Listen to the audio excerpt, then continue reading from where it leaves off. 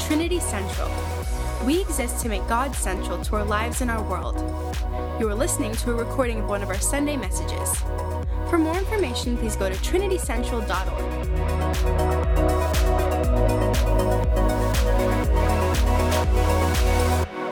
Praise God. It's good to be here with you today. We bring you greetings from California. Today, if you want to open your Bibles to the Gospel of Luke chapter 1, we're going to be looking at the angel's visitation coming to Mary and then Mary's song.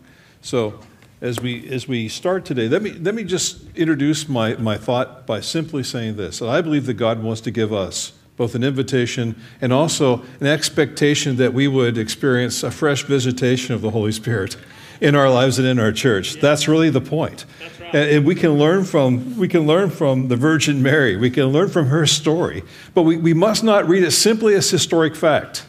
I believe God recorded this in the Word of God so that we would be inspired, that we would learn from her example. That's the point of today's message, that we would step into this story, this message, with a fresh sense of visitation for this next year. So we see in Luke chapter 1, beginning in verse 26, it says, "In the 6th month, God sent an angel, Gabriel, to Nazareth, a town of Galilee, to a virgin pledged to be married to a man named Joseph, a descendant of David. The virgin's name was Mary. And the angel said to her, 'Greetings, you who are highly favored, the Lord is with you.' And Mary was greatly troubled at his words and wondered what kind of greeting this might be. But the angel said to her, 'Do not be afraid, Mary. You have found favor with God. You will be with child and will give birth to a son, and you are to give him the name Jesus.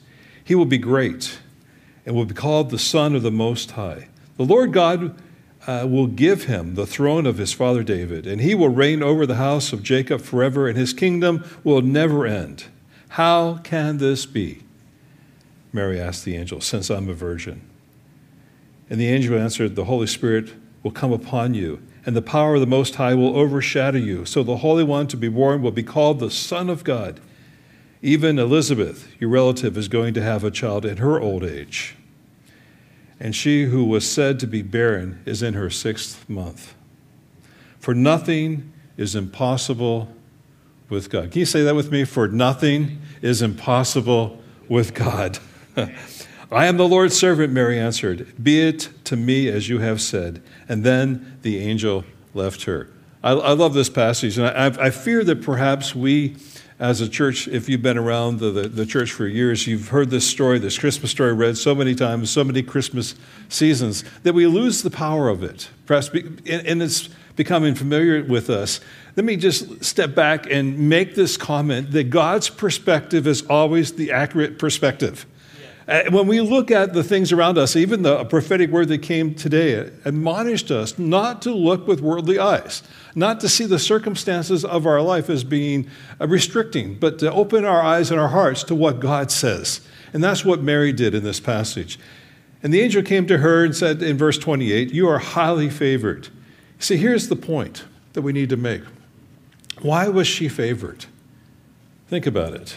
Set aside all the historic stuff and all the church cultural stuff and she was not favored based on her long-standing legacy or her behavior. She was not seasoned and wise.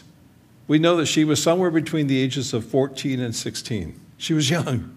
She was not favored by God based on her social or economic status. In verse 48, she describes herself as being of humble means. Let me rephrase it. She was poor. She grew up in a poor family. She was not favored by God based on her religious prowess or her religious acumen. She was a woman, a young woman, in a male-dominated religious environment. So we look at all those things that we would tend to think would be cause for favor. You see, when God decides and determines who he's going to favor, he doesn't measure our lives on the basis of our gifts, our abilities, or our accomplishments. He puts his measuring tape around our hearts. And that's what he did in Mary and did for Mary, because Mary, the favor of God, extended to her because God knew her heart and that she would be devoted to service and that she was willing and available for the purposes of God. 2 Chronicles 16, verse 9 comes to mind. The scripture says, "For the Lord looks to and fro throughout the whole earth that he might strongly support the man, or can I say the woman, whose heart is completely devoted to him. And that's what we see. That's where God puts his measuring tape. So Mary found favor in the eyes of God because her heart was open and willing to be available for the purposes of God. Let me give you about 5 lessons today. The first lesson is this: God's favor rests on those who love him with first love devotion. The favor of God rests on those who love God with the first love devotion and are radically committed to obedience, regardless of the cost. First love devotion, radical obedience, regardless of the cost. And then the angel went on in verse 28 and said to Mary, "The Lord is with you."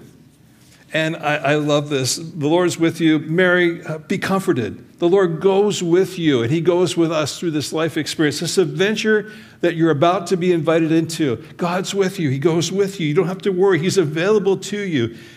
Let me rephrase it perhaps for you and for me. We don't live life independently of God. If we're going to step into the place of God's favor, we step into that place knowing that our God goes with us. He wants to take us by the hand and lead us like you do to a small child. Let me show you the way. Come this way. It's safer this way. We'll avoid this mud puddle. Come on, we'll go. And that's what God does to the man or woman who says, "My life is yours, God." And that's what God is simply saying to Mary here. Don't be afraid. The Lord is with you. And this is a very important message for all of us in this season of time who wonder just, where are you, God? Have you had those moments? In the middle of confusion and difficulty, where are you, Lord? The Lord says, I'm right here beside you. I'm right here. Even if you can't see me in this dark time, if you're in a season of darkness, the dark night of the soul, don't doubt his presence, even if you can't see him in this moment. Lesson number 2. Whatever spiritual obedience may require from you or from me, God helps you to meet the requirements because he's there with you. God helps us. And then the angel goes on and says, don't be afraid. In verse 30, and Mary's response is, how shall this be? Because I'm a virgin. You see, we tend to fear the unknown. Would you agree with me? We tend to fear what we don't know. When we look at the future and we say, how can this be? And we find comfort in routine. And I think the older that I get, the more comfort I find in routines, quite honestly. You know, I kind of like to know I have all the Tim Hortons mapped out between wherever I'm going and my home. You know, I like my routine. And the reality is that in life, and even in Christian life and service, there's a comfort that comes from routine. And God has this wonderful way of breaking up our routines. Have you noticed that? And out of the blue, he calls us into something we're thinking, how can this be? How is this possible? And that's this place of being a Christ follower will always require us to live in this incredible tension between faith and sight, between what we see and what could be. This place of faith, this great adventure that God calls us into, this great adventure that God invites us into of trusting his word and trusting in his promises as compared to what we see in the circumstances in which we find ourselves. Sight, my life experience, the expectations, predictable circumstances, that's the tension. Can I trust God even though I can't quite see? Is stepping off the stage believing that God says it'll hold me up here? Or do I, and I'm not going to do it, by the way. But that's the place of stepping out and trusting God. You've all done that. If you walk with Jesus for any period of time, you've trusted him. Even saying yes to him initially, that he would be your Savior and your Lord, required a step of faith. Because without faith, you can't step into that place of pleasing God. And we find that this is always the tension. And Mary had this situation where the angel says, don't be afraid. And she says, how can it be? She had a decision to make. Was she going to lean back into what she saw? She was a young, unmarried virgin. How can this be? Or was she going to embrace a promise of God that she would be the mother of the Savior? Think about this for just a minute. Abraham is the father of the faithful, and he is the one that we look to as the one who gives us a model for this faith versus sight concept. We see this actually in Romans chapter 4. We pick up the storyline in verse 18 where it says, and you know, against all hope, the scripture says in verse 18, Abraham, in hope, believed. Against all hope. In other words, it doesn't even make sense. I mean, every voice around him was saying, Abraham, this is a crazy dream that you have. Obviously, you didn't hear from God. Against all hope. But against all hope, Abraham, in hope, believed and became the father of many nations. The promise was, Just as it was said to him, so your offspring shall be. He would be the father of many. And then in verse 19 it says, and without weakening in his faith, he faced the fact that his body was as good as dead, since he was about 100 years old. How's that for sight? It's not going to happen. I'm 100 years old almost. My wife is 99. My body is as good as dead, and Sarah's womb was also dead. Yet, verse 20, he did not waver through unbelief regarding the promise of God, but was strengthened in his faith, and he gave glory to God. Why? Because, verse 21, being fully persuaded that God had power to do what he had promised. And this is why it was accredited to him as righteousness. He had this deep, profound sense that God was able to do what he had promised. And what we see in this passage, that Abraham as well had a decision to make. He lived in the tension between faith and sight. Every day he got up and looked in the mirror, and he thought, I'm another day older. And I'm 100 years old. How is this possible? And yet he chose not to become weak in his faith, but he trusted God who had promised. Now think about that for a moment. Every one of us will have this test, and multiple times in our life. Am I going to go based on what I see? Am I going to disqualify myself from the promises that I felt like God gave me based on the circumstances around me? Or am I going to step into this place of trusting God regardless of what I see? Faith versus sight. Is God trustworthy? Is God dependable? And I love the prophetic word that said we make God too small. Is God able? Well, certainly, we know here intellectually, we say, oh, absolutely, God's able to do anything. With God, all things are possible. And yet, when we're faced with our Goliath, our difficulty, the circumstances that would cause our faith to be tested, sometimes we cower back in unbelief. And God says to us, be like faithful Father Abraham. Do not waver in your faith. Step out and into the things that God has for you. Step into this place of faith, because Hebrews 11:6, without faith, it's impossible to please God, but to be this place of being strengthened in our faith, fully persuaded that what God promised, he is able to perform. Here's a little clue, by the way. It doesn't say that Abraham was fully persuaded that Abraham would be able to perform it. It says he was fully persuaded that who? God. That God would be able to perform it. That's the place of faith that we step into. Understanding that God is able. So here's lesson number 3. We must cling to the promises of our Father God, because he is faithful to keep his word. You got to cling to the promises of God, even when it doesn't make sense to your logical, rational mind, because God is faithful to keep his word. And now we step back into the conversation about Mary. Her heart was devoted to God, and she invited the favor of God into her life. And we see that evidenced in 2 statements that she makes. The first statement we find in verse 38, where she says, I am the Lord's servant. And the second is, may it be to me according to your word. Let's unpackage these things very briefly. She said, I am the Lord's servant. And in essence, she said, my life, my future, my hope, everything is fully surrendered to you and to your mission and to your purpose. This place, God, I'm yours. I'm yours. Whatever, Lord. And that's the place I'm inviting you into today. 2 things. If you hear the next 2 minutes of my message, you've got everything I want to say today. How about that? First of all, we have to understand that we belong to him, and that our life will have greatest purpose and meaning if we say, Lord, I'm your servant. Here I am. Use me, Lord, for your glory, for your kingdom, Lord. Use me. And secondarily, she said, may it be to be according to your word. May it be to me as you've said. You see, the first part of it was, how shall this be? That's the sight piece. But you see in the storyline, she steps from, what I see is I'm young and I'm a virgin. I've never known a man. Now she steps into this place. May it be to me. She steps into a place of faith. May it be to me according to your word. She gave God her unqualified yes. She didn't say, God, I will if you do this first.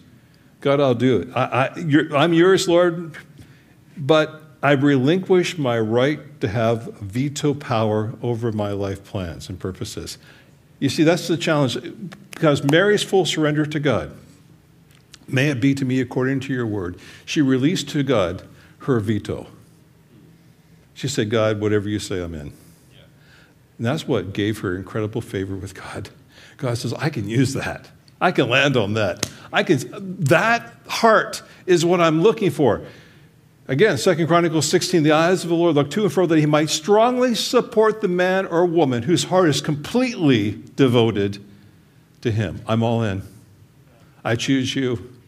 Whatever you say goes. I surrender to you. I surrender to your lordship, your will, and your purposes. And that's what I want more than anything else in my life. So here's lesson number 4, to be greatly used by God. Don't you want to be greatly used by God? Yeah. We must wholeheartedly surrender to God. To be greatly used means you're wholeheartedly surrendered to God. Mary's attitude, I'm here to be served. I'm here to serve you, Lord. Be it unto me. And then we see her step into this song. It's interesting. Scripture says that she went to be with her aunt Elizabeth, who was 6 months pregnant at the time. And she spent 3 months there. And it's an amazing storyline where you see this. As I didn't read the text, but where Elizabeth meets her and she bursts into praise and adoration of the Lord. And she says, you're blessed. And then Mary, again, the circumstances haven't changed. She's still single. Now she is engaged to Joseph, but she hasn't known a man. She's pregnant. And in a culture that probably suggests that maybe you've done something wrong here. Maybe the stigma, the black mark that she would have had on her life as a single woman who was expecting would have been just overwhelming perhaps. And yet she, in this moment, after Elizabeth just extols the Lord and says, blessed are you among women, blessed is the child that you bear, Mary burst out in song, Mary's song, Magnificat, Mary's song of worship. And I believe this song, we're going to read through it here in just a minute and break it down kind of in phrase by phrase. But I believe Mary's song is intended not just to be a solo performance. I believe Mary's song is intended to be she's the lead voice in the choir. I think you and I need to join this song. And the things that she's praising God for and the things that she's worshiping God for are things that you and I need to step in as well. So let's listen to this song and let's take it apart and look at it today and step into this. It's not just an Advent reading. It's an Advent admonition. It's an opportunity to step into the plans and purposes of God. Let's read this together and rejoice. Why Mary? Why rejoice? Her circumstances were still challenging, but she said, verse 46, and Mary said, my soul glorifies the Lord, and my spirit rejoices in God my Savior, for he has been mindful of the humble state of his servant. And from now on, all generations will call me blessed, for the Mighty One has done great things for me. Holy is his name. His mercy extends to those who fear him from generation to generation. I wish I could sing that. I'll have to get Rochelle and Ben back up here to help us and sing this, but that you would not be blessed if I sang this today. So there you go. His mercy extends to generation, and he has performed, verse 51, mighty deeds with his arm. He has scattered those who are proud in their inmost thoughts. He has brought down rulers from their thrones, but has lifted up the humble. He has filled the hungry with good things, but he sent the rich away empty. He has helped his servant Israel, remembering to be merciful to Abraham and his descendants forever, even as he said to their fathers. And Mary stayed with Elizabeth for about 3 months and then returned home. Mary's song. Let's break it down a little bit. What was she saying? In verse 48, the opening line, he has been mindful of the humble state of his servant. See, God was intimately aware of Mary's strengths and her weaknesses. She was just a teenager. She was a young woman. And yet God chose her, and God chooses you and me, even though you might look in the mirror and disqualify yourself. I don't know about your life, but I know about Steve. And I could come up with more reasons to disqualify myself for service than reasons to qualify myself for service. I don't know. Maybe you're different. Maybe you're so full of faith that you can overlook all your weaknesses. But I don't. I can't. But the point is not how I feel about me or how Mary felt about her. The reality is that she said in worship, he has been mindful of my state, and yet he chose me. God wanted to be involved. He wants to engage us in the purposes of his kingdom. And then he goes on to say, and from now on, all generations will call me blessed.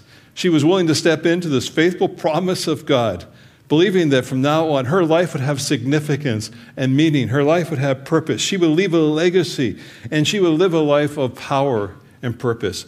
Who doesn't want that? Is anybody here that wants to live a mediocre life? Anybody here just wants to be an also, a has-been, also ran? That's not the way we're wired. God has put something within every single one of us that wants to leave a legacy, that wants to impact this world for something that's good and noble and godly. And God wants to empower that. From now on, all generations will call me blessed. But that place of significance is only found in full surrender to God, because he's the one that takes this life in its humble state and empowers it and makes it into something powerful and purposeful. That's what God does. He gives dignity to the lowly. He gives dignity to the overlooked. He pulls us into this great place of purpose. And then it goes on in verse 49 and says, the mighty one has done great things for me. The mighty one has done great things for me. God himself steps into your life and into mine and empowers us for the purpose of the kingdom. He is a rewarder of those who diligently seek him. He's the one who comes to the person and says, God, help. And he shows up to help. He is the one that comes into our life and gives us a testimony. The mighty one has done great things for me. Attempt great things for God. Believe that God can do great things. The mighty one has done great things for me. And then she goes on in this beautiful song and says, his mercy extends to those who fear him. Mary's heart cry, and perhaps our heart cry as well, should be, Lord, please help. I need you. I need you.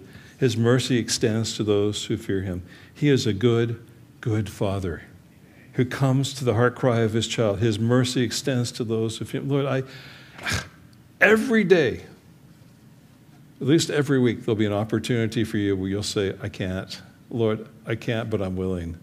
And God says, my mercy extends to you in that moment. You don't have to have the ability to do it. God says, I will come. I will serve. I will help you.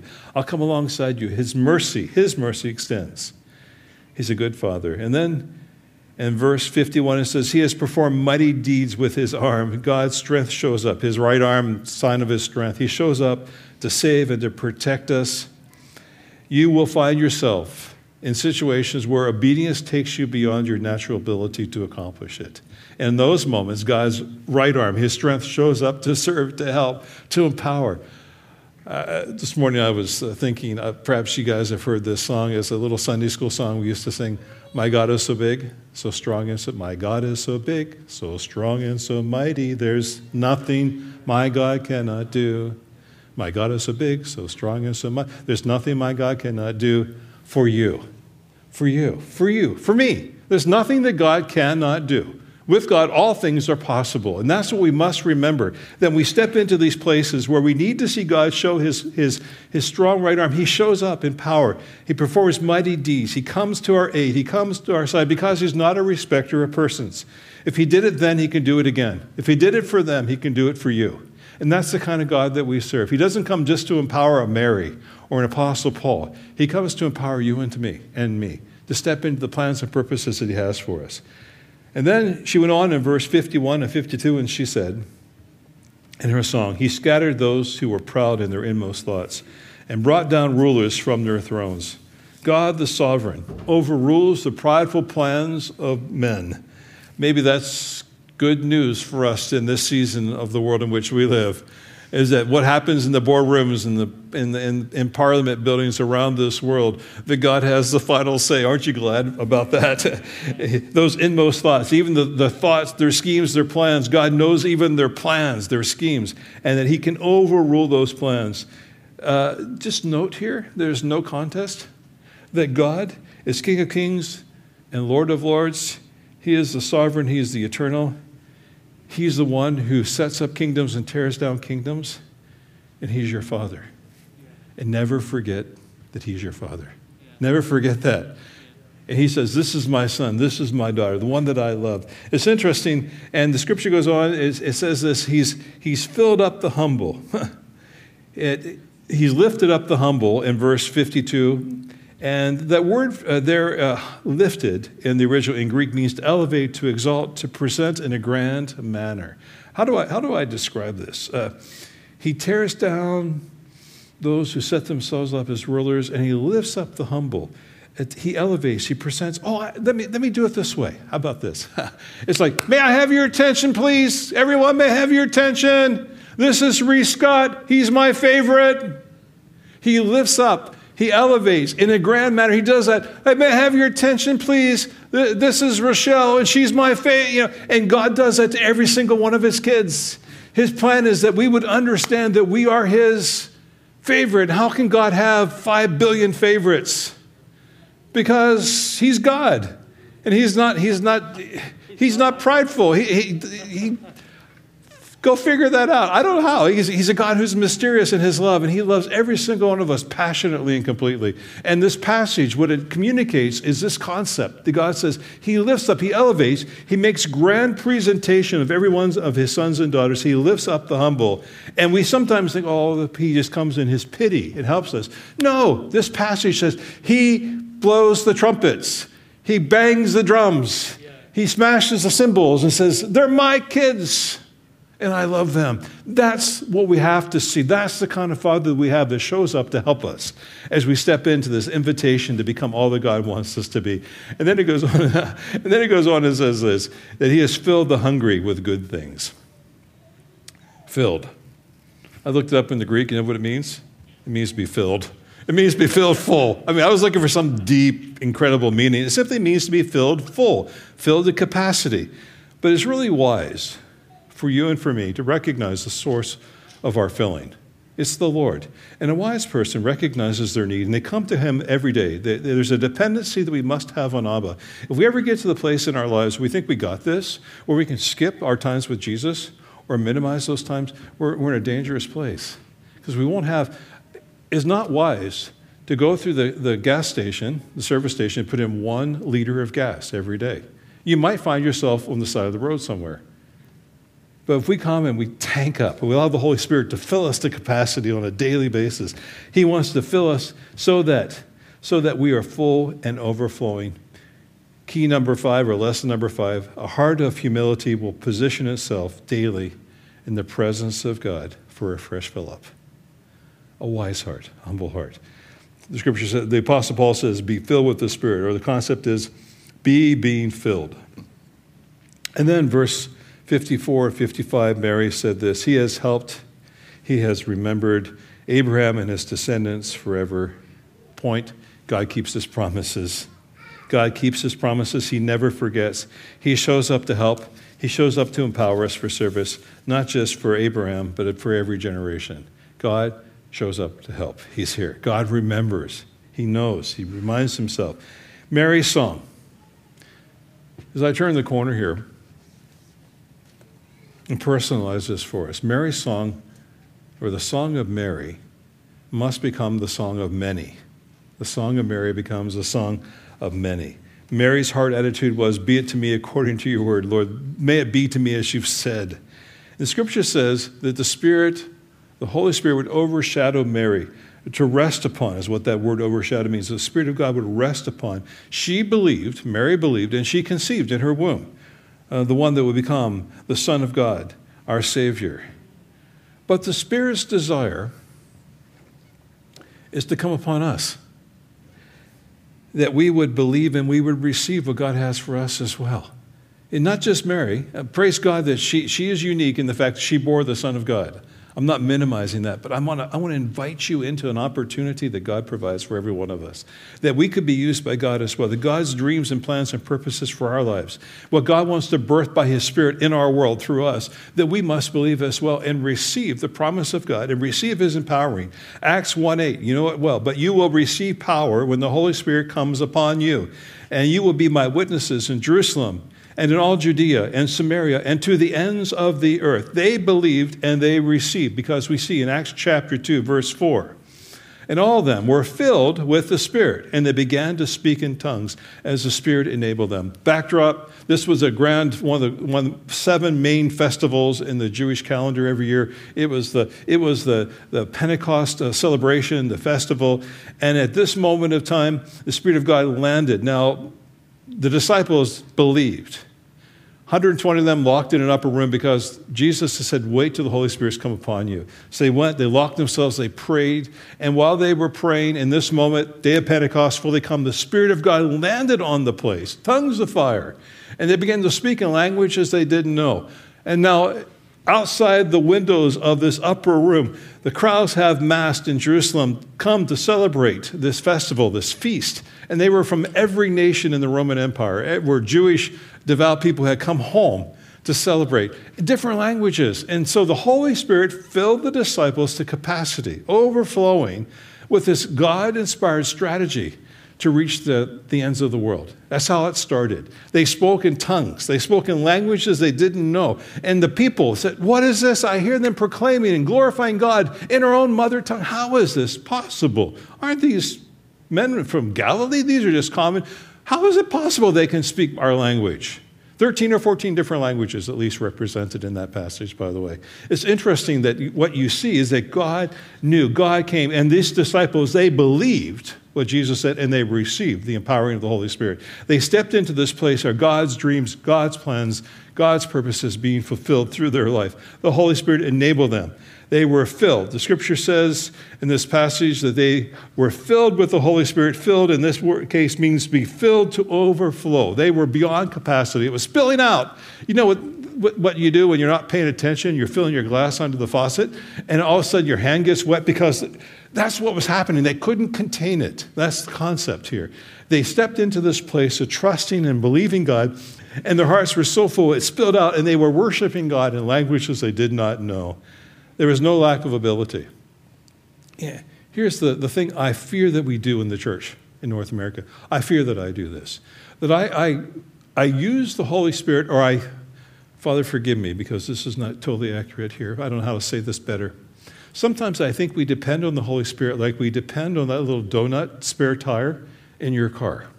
You know, the one that's made out of hard rubber that's really small, the one that's only supposed to go like 20 kilometers an hour, that one? That if we get into a really big bind, we can appeal to the Holy Spirit. He's like our spare tire. You know, we're in a place of ministry and we're going thump, thump, thump, thump because we got a flat. Where the ministry time goes flat and we can depend on God. We get out the spare tire. We can speak in tongues a little bit. Praise God. We'll get through this. We'll get to the service. That's not what this is like. That's not full and overflowing. The Holy Spirit wants to come into our life, not like the spare tire, but the Holy Spirit wants to come into our life like the engine that drives the car. The one that gives us power. He doesn't just compensate for our inadequacy. He comes in and floods us with divine power and divine strategy to reach the city, divine strategy to reach your workplace, divine strategy to bring healing to broken marriages, divine strategy to see God come and touch your kids. That's what God wants to do. He's not a spare tire. He wants to be the engine that drives. And we see this throughout the New Testament. We see it that same day of Pentecost that Peter, flooded to the point of overflow, stands up and preaches, and 3,000 people come to Christ in one day. That's Peter, filled to overflow. And we see Philip, just a few chapters later, Acts chapter 8, filled to overflow. He spoke by God's guidance to an Ethiopian official who believed and was baptized on the spot.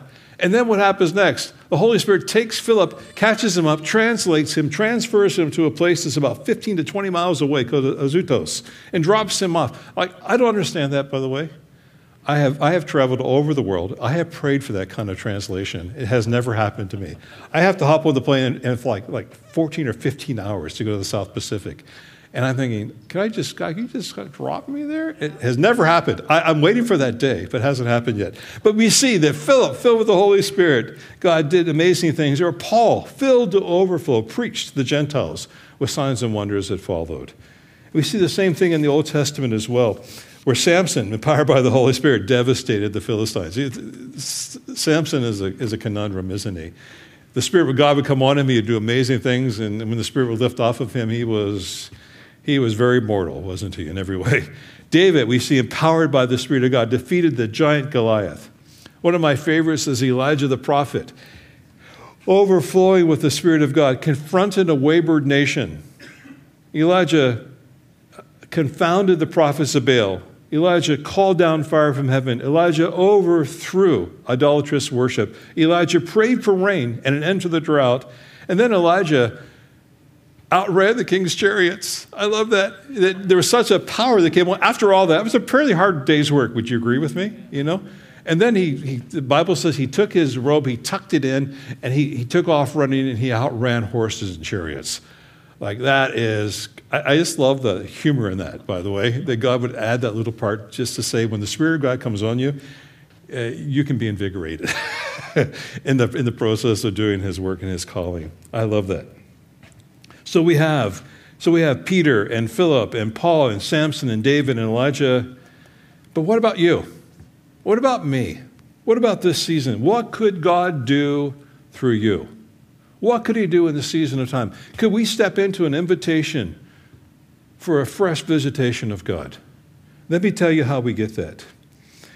If we engage and adopt the example that Mary gave us, I'm your servant, God, and let it be to me according to your word. I'm your servant. I delight to do your will, O God, as Jesus quoted from the prophet Isaiah. The Apostle Paul reminds us that you're bought with a price, the blood of Jesus. We're not our own, we're his servants. And if we step into secondarily into this place, that may it be to me according to what you said. Abba, I'm available. I believe. I trust you, regardless of what I see with my physical, natural eyes. Regardless of what I think with my mind, Lord, I trust. I choose to trust you. I live by faith, not by sight. I say, how can this be? And then equally I say, be it unto me. How can this be? Abraham looked in the mirror and saw that he was getting older. How can this be? And then he said, be it unto me according to your word. That's the place of faith that God wants to invite us into during the Advent season. This is the place that God has for us going into 2022. To have this place, this heart, this attitude of miracles, because this heart attitude, be it unto me according to your word, is the fertile soil that produces God's miracles. I believe it. It's not about us, it's about God's ability. It's about a faith that says, God, we expect you to come. It's this attitude of God, be it unto me according to your word, yields a life of meaning, a life of purpose, a life of significance, this grace by God's favor. This attitude also empowers a glorious church that will say, Lord, send us, carrying the good news to the very ends of the world. Be it unto us according to your word. It's being willing to say, whatever it takes, I'm in. God, because you're good. Mary had this incredible attitude when she said, be it unto me according to your word. And the invitation is really quite simple today. As I've prayed and asked God what I was to share with you, I'd love to have the worship team come, by the way, and join me here. But what my heart's passion, what's so deeply in my spirit is that we would lean into the invitation that God's given us. See, he's not ever going to change. He's always going to be the almighty God. He's always going to be the perfect Father. He's always going to be the one that empowers us for service. And he's simply saying, do you believe? And for those of you like me who have gone through a difficult season and where it'd be easier just to scale back a little bit, to say, yeah, I believe, but, let's look at reality here. I've had to repent this week for my attitude because I recognize there are a couple places in my life where God gave me a promise as a young man. And I have actually stepped away from that, and I never actually said this to God, but I said it to myself, and God heard it. God, maybe that promise was not for me, but it was for my grandkids. Maybe it's not for me, maybe it's for somebody else. I have a promise from the Lord that I would see true historic quality revival in my lifetime. It's a promise God gave me. I won't tell the whole story. It was a very powerful moment where the Spirit of God came on me, and I was overwhelmed by his Spirit. So, son, I promise this to you. And I'm looking in the mirror, and I'm recognizing I'm not the young man anymore that I was when he made that promise to me about 30 years ago. And there's a part of me that just would say, but God, you keep your word, but maybe it's my grandkids are going to see this. I'm okay with that, God. But being okay with something less than exactly what God said, it's not good. And the heart that God's stirring up within me right now is a fresh place of faith that says, Lord, I'm your servant. Be it unto me according to what you've said. Lord, I step back into this position of trust. Matter of fact, I don't know how you're going to do this. It's okay. How can it be? But even as we say, how can this be? We look at that person who needs a miraculous touch of healing. How can this be? But we also quickly jump from how can this be into the place of faith that says, but God, I trust you. But God, you're able. Without you, Lord, it would be impossible. But with you, all things are possible. Because you're faithful, Father. You keep your promises to generations. You remember Abraham. You remember Isaac. You remember Jacob. You remember Steve. And you remember Becky. And you remember, Lord, you know our names. Sam and Kath. You know Ben and Rochelle. Lord, you know James and Liza. You know our names. You know us personally. And you keep your word. So Lord, I'm asking you specifically in this season of time that you would help us, that you would invite us into this place. Luke chapter 1 as I close. Verse 45, Elizabeth greets Mary, and she bursts into this praise, this exclamation of, I'm favored because the mother of my Lord has come to me. And then she says this, very insightful thought. Blessed is she who has believed that what the Lord has said to her would be accomplished. Blessed is she, blessed is he who has believed that what the Lord has said will be accomplished. That's a place of favor. That's a place of blessing. May the song of Mary become the song of many. I feel like there needs to be a response. Would you stand with me? And it's like, I want to pray over you, but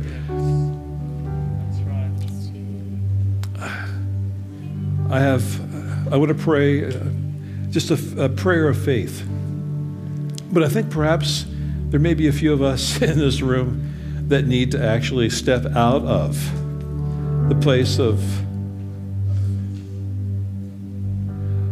of tolerance of unbelief. And may God give you a holy intolerance to anything less than full faith. And there may be some of us that have been in a position where for a season of time we've allowed our rational mind, sight, to overrule faith.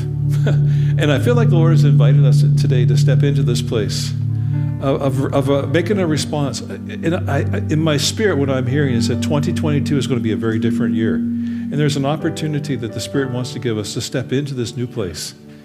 And it's not even January 1st yet, but there's this Advent invitation, an expectation for a visitation of God that stirs again. Some of us have promises from God that led you to leave houses and homes and country and family in pursuit of a promise, in pursuit of a dream. And God says he keeps his word.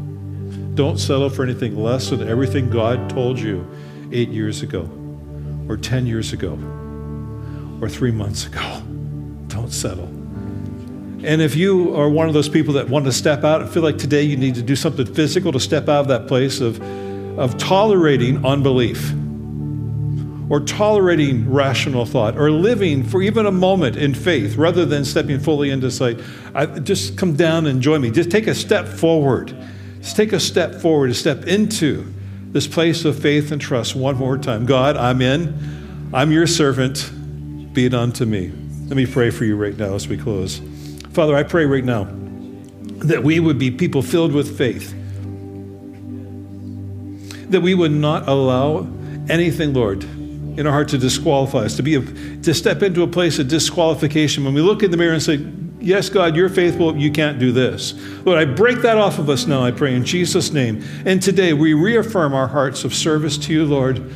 We are yours. We belong to you. We've been bought with a price. Lord, we reaffirm our commitment to you. And Lord, we ask that you would help us. We step into this place of faith. Be it to me according to your word. Lord, I pray that we could respond in our hearts to this invitation, not just to come, but also to become all that you want us to be. Not just to come to you with fresh faith, but also, Lord, to come to you with fresh eyes, and that we would see ourselves as people favored by God, favored, loved, and that we would go from how can it be to step into this place of let it be unto me according to your word. Lord, I pray for Trinity Central. I pray for every family, every person. I'm asking, Father, that you would fill us with hope and expectation, like hope against hope, as Abraham. He believed God, and it was counted to him as righteousness. Lord, I pray the same for us now, that we would step into this place of faithful obedience, fully trusting because the God who promised, may we be persuaded that the God who promised is faithful to complete, to keep his word, to accomplish what you've said you would do, Lord Jesus. And in that place, we say yes and amen. Would you agree with me that God's able? Yeah. Can we just applaud the faithfulness of God? The God of miracles, the faithful God who comes and loves us. We pray. Bless this congregation, I pray now, in the name of Jesus. Amen and amen. Amen. God bless you. God bless you all. Worship team.